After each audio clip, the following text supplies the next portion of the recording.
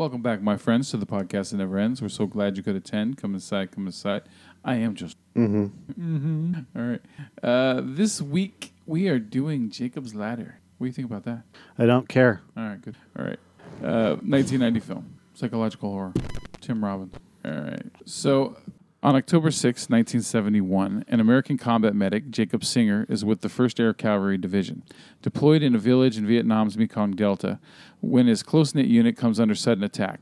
As many of Jacob's comrades are killed or wounded, others exhibit abnormal behavior, with some suffering catatonia, convulsions, and seizures. Jacob flees into the jungle, only to be bayoneted by an unseen assailant. Why do you keep pausing between commas, like they're periods? I don't know, That's really weird. I don't ever remember this scene in the movie.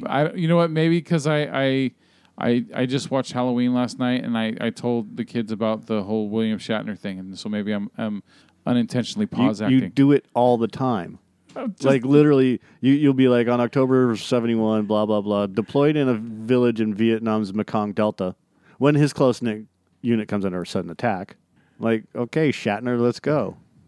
Just. Anyways, in this movie, I don't remember this scene. I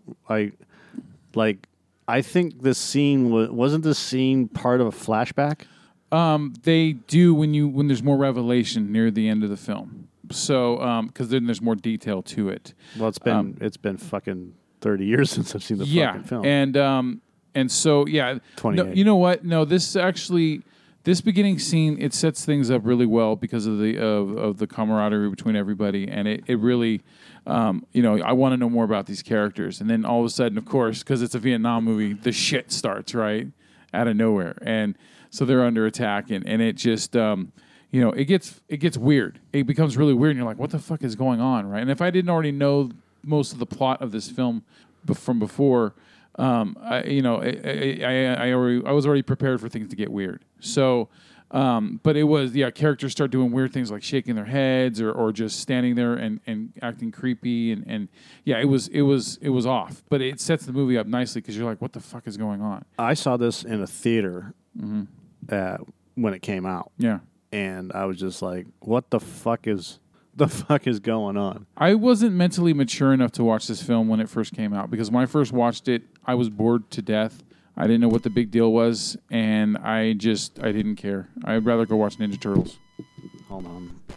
So, yeah, this is definitely for older people. And this is a thinking man's movie. Yes. Yeah, it definitely. Because the same thing. Mm-hmm. When I first saw it, I was just like, oh, Christ. Yeah. LSD and drug illusions. Yeah. So, all right. So, moving on. There's Jacob awakens in New York City subway, where an inexplicably locked subway station exit, goddamn, results in him almost being hit by a train.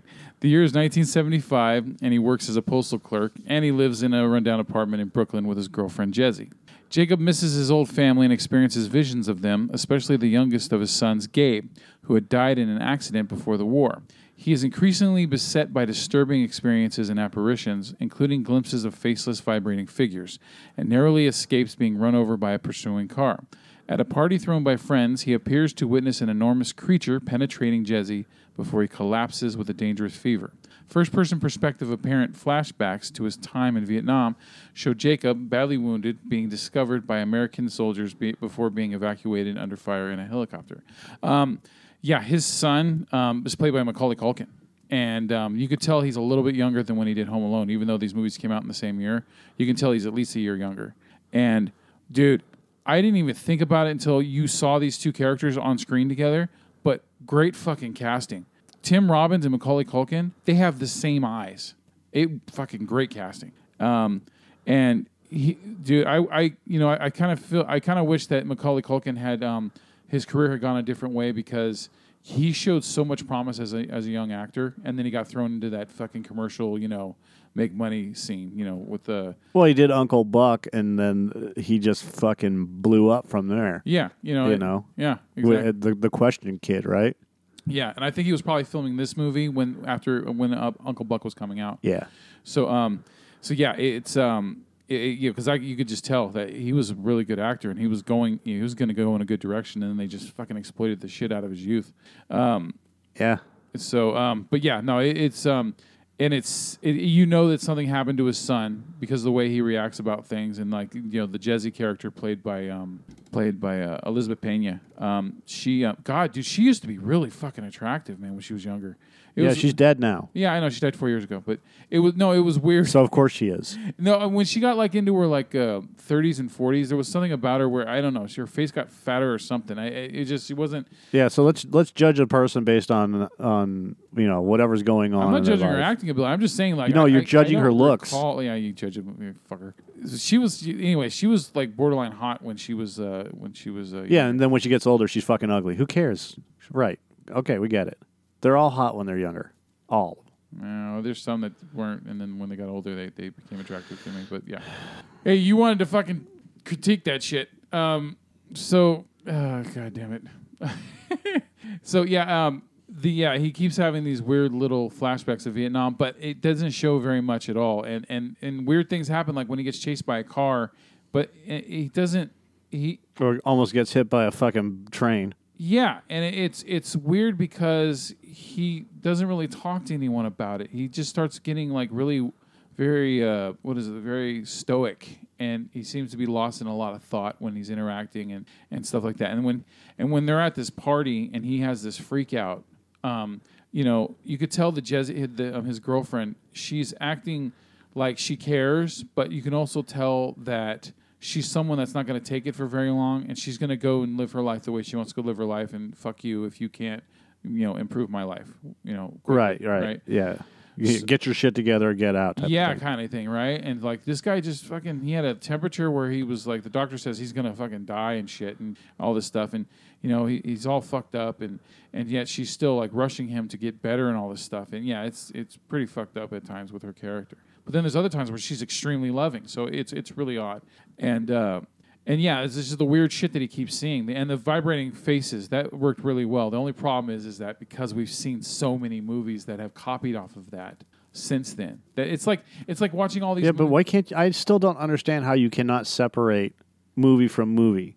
Like this came out in 1990, yet you're still comparing it to movies that come out this year. And I try to use that perspective, but it's difficult. It's like remember when I talked about the James Bond movies, how I've watched the newer ones before I watched the originals, and then when I went back to the originals, they didn't seem that great to me.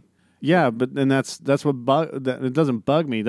I don't understand how you cannot separate years. You know what? I'm not saying I'm right. I'm just saying that I'm baffled. It's a me thing. Uh-huh. It's not you. It's me. Yeah. So get out. But this relationship's over. What I'm saying is I don't understand how someone cannot separate seeing a movie that's fucking 50 years old and then saying I didn't like it because it's not. I don't understand that perspective. That's all. Yeah. I get it. Yeah. Because it doesn't have all the fancy fucking green screen effects and yada yada yada. Yeah, and like better trained martial artists and shit like that. Yeah. Yeah, but what I don't understand is watching a movie and then comparing it to all the shit that's come out now in between a 30 and a 50 year span. Because when I'm watching it, if I don't remember much of Jacob's Ladder when I watched it as a kid. So watching it this time, it was like watching a new movie, and so.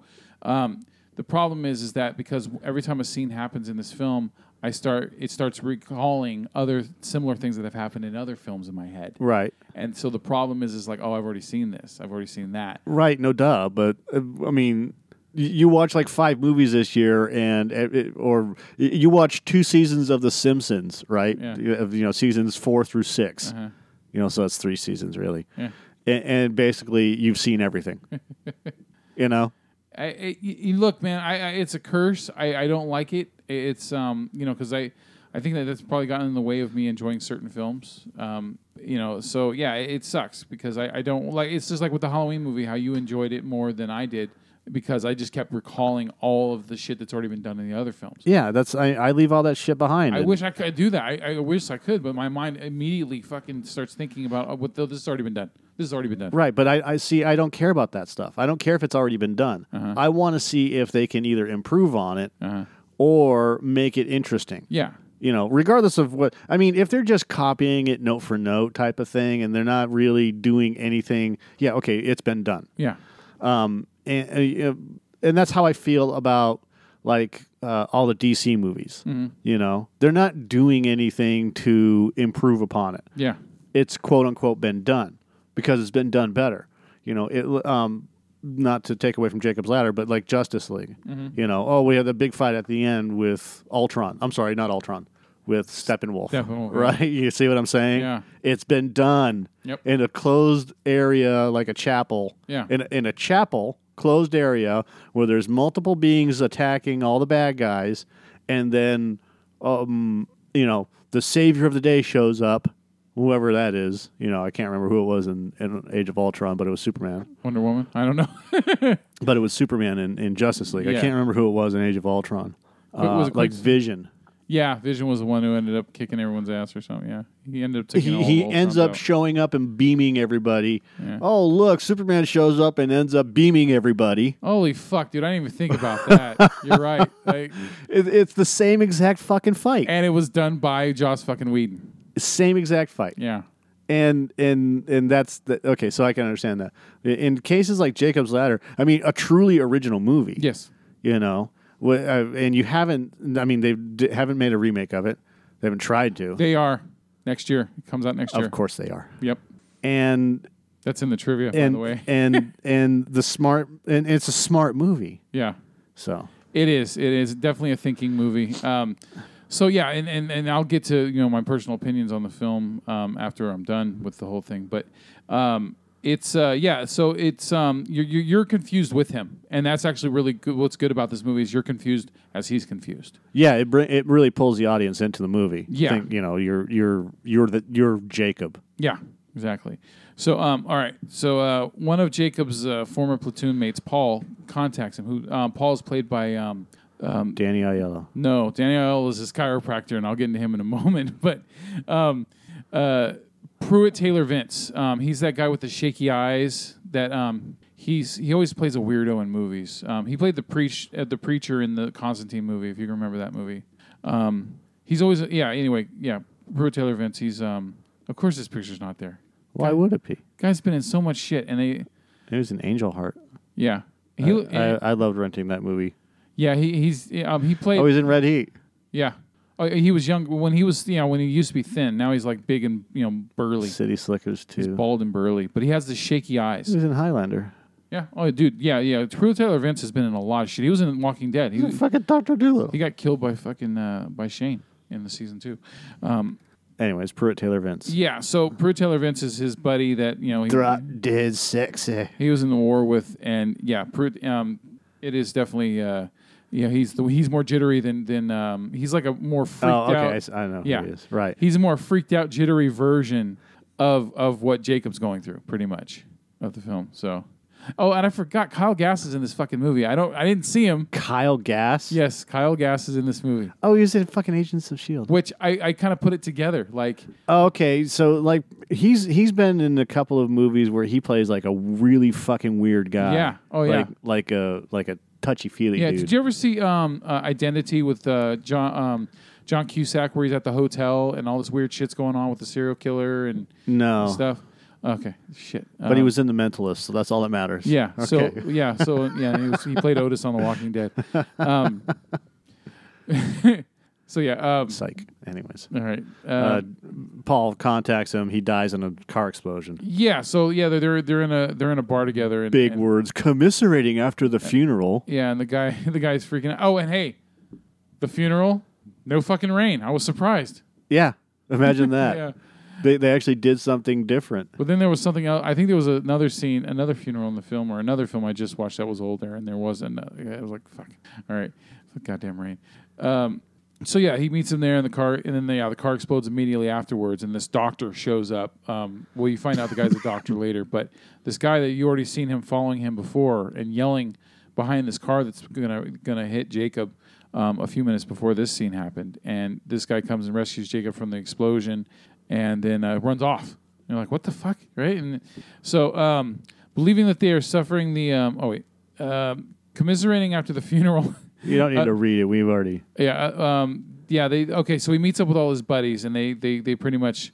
Yeah, they're at it's after the funeral. Yeah, it's the after party, right? Yeah, and everyone's just quiet as fuck, right? And you could tell there's one that's always the one that's like talking over everybody, and he's the one that acts like, oh, he's not affected by all the shit they went through, right? You know, but you can see that he's just as fucked up as they are. He's just better at covering it at the moment, and all of a sudden, when Jacob brings up a certain thing about being followed or something like that, or no, talking about that guy being about Pruitt Taylor Vince's being followed, all of a sudden everyone gets really quiet. Ving Rhames starts to shake and drops his beer bottle, and LaSalle, Eric LaSalle, Soul Glow, hey, look, he's got side boob.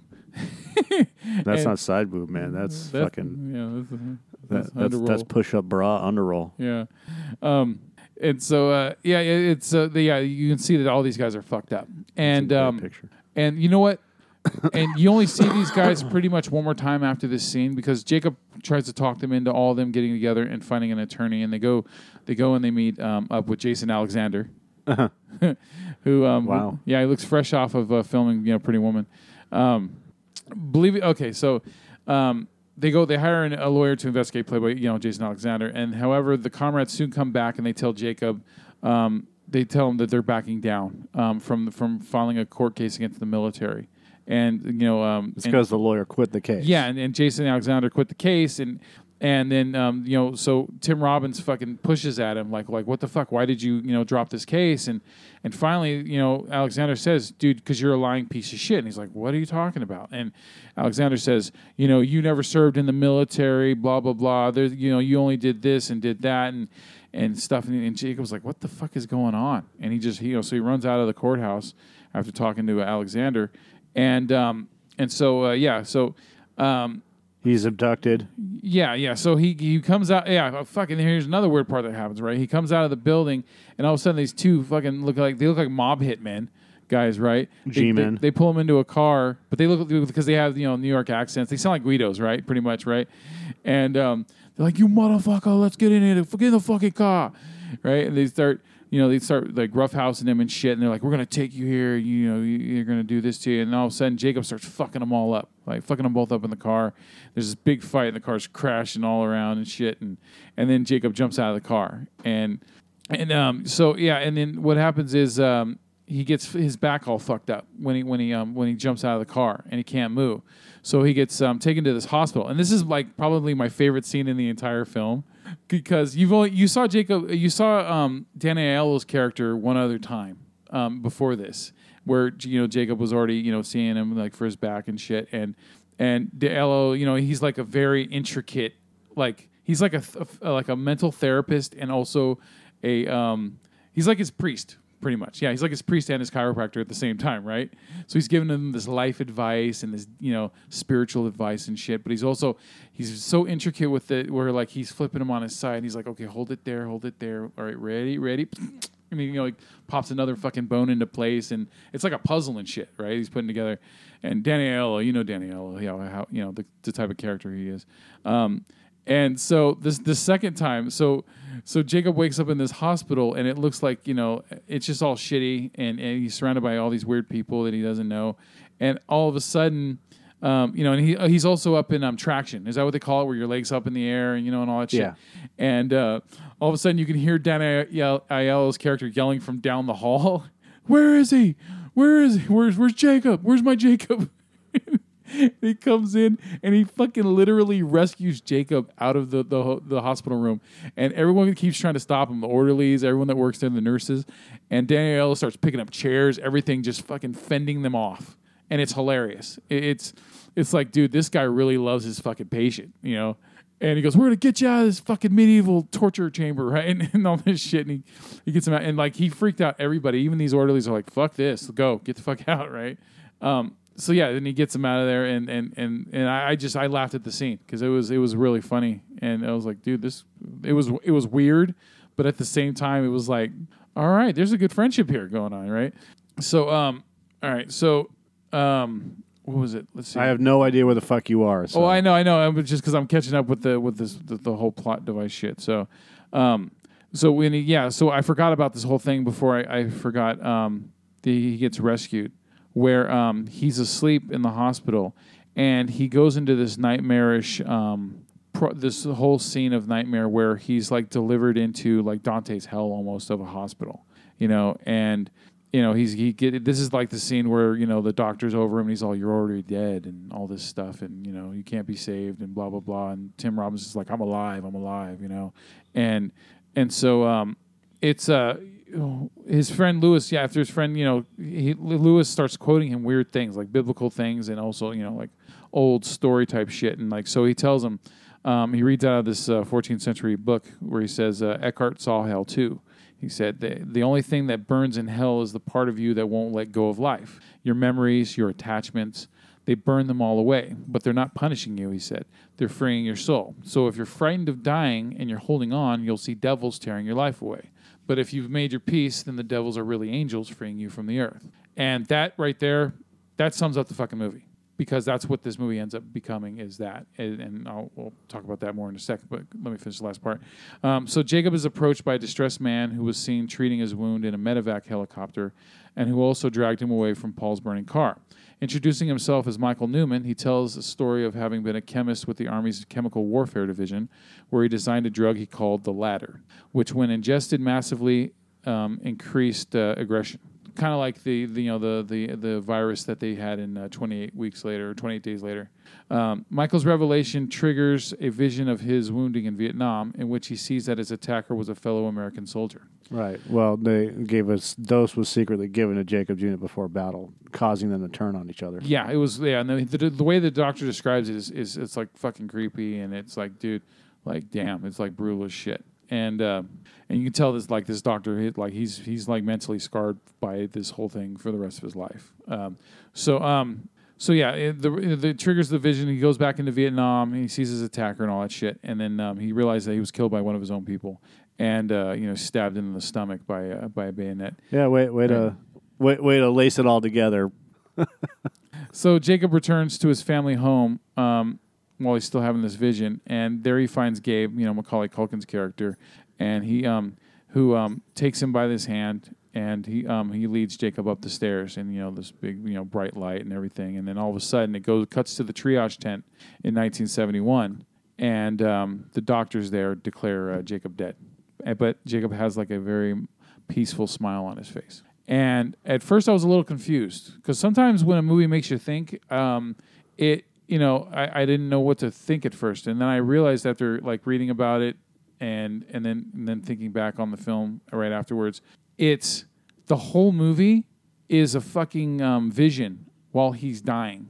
So the attack that happens right at the beginning when his whole platoon is attacked, up and everything that happens after that is all just him doing what Danny Aiello's character pretty much said to him, which is you're fighting to stay alive, and because of that you keep seeing demons. Right.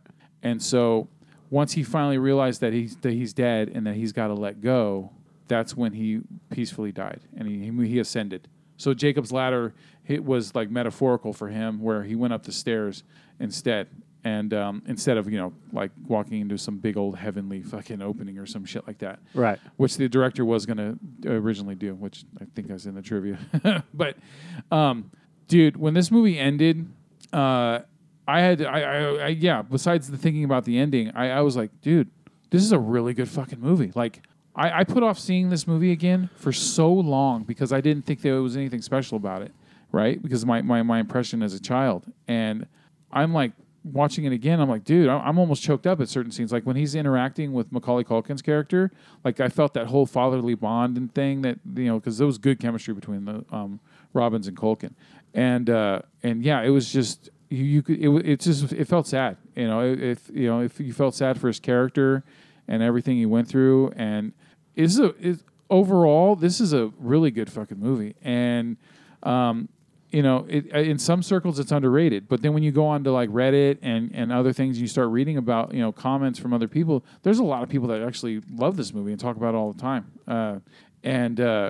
I'd say my only complaints about the film was that, hell, in a way, it was too short. I mean, dude, this movie went by so quickly. It's almost 2 hours long, and when it was almost over, I thought it was only halfway done. That's how this movie just fucking eases by when you're watching it. Even though you're going through the hell that Jacob's going through, it's still it's so well told that you're just going along with it, and then I think the even though the whole movie is pretty much his vision of while he's dying, I thought that there could have been a little more scenes or longer moments with his friends, with his platoon members, because you only see them for very quick moments and not very long at all. Right. So I think that I think it would have fit better into like his caring and concern for everyone in his life and things like that. That if there was more time with all those people. But from what I understand, there was a bunch of shit cut out of this movie as well. And yeah. There's not a director's cut, which is kind of odd because if there's, but whatever. You know what? I don't. Maybe it's just there's too many factors that come into bringing a director's cut out. So I can't even begin to guess how they would do that shit. So, but yeah, I would highly recommend Jacob's Ladder, dude, because it's a very good psychological horror film, and even though I gave away the ending, of course, by reading off the whole fucking thing, still, it is definitely a good scary movie. And I saw some elements of things that I've done afterwards, but you can tell that this was an influence for a lot of things that have come since then. And so that makes this movie special in that regard too, as well. That it's influenced so many different kind of horror video games and other motion pictures. So, all right, let's get into some trivia. All visual effects were filmed live with no post-production. For example, to achieve the famous shaking head effect, director Adrian Lyne simply filmed the actor waving his head around and keeping his shoulders and the rest of his body completely still at 4 frames a second, resulting in an incredibly fast and deeply disturbing motion when played back at the normal frame rate of 24 frames a second. According to the director Adrian Lyne, the drug aspect of the story was inspired by the Martin Lee and Bruce Schlein book, Acid Dreams, the CIA, LSD, and 60s Rebellion. Adrian Lyne turned down directorial duties on The Bonfire of the Vanities so he could direct Jacob's Ladder. His first choice for the role of Jacob Singer was Tom Hanks, but by coincidence, Hanks turned down the film so he could make The Bonfire of the Vanities. Hold on. According to director Adrian Lyne, most of the dialogue in the opening scene between the soldiers was improvised on set by the actors themselves, especially the conversation between Ving Rhames and Tim Robbins about masturbation. Yeah, and you know what? Then that's one of those things that made me wish that there was more, a little more between the him and his buddies, because it worked. They worked really well together. So this served as a major inspiration to the early games in the Silent Hill video game franchise. This is here's a useless piece. According to the original script, after Jacob is nearly run over by the subway train, a sequence involving a man being raped in the subway station men's bathroom was supposed to occur. It was filmed but deleted from the final cut, but parts of the scene can be seen in a making-of featurette. Ving Rhames went on to star in Pulp Fiction. Incidentally, he played a man who was raped in that film.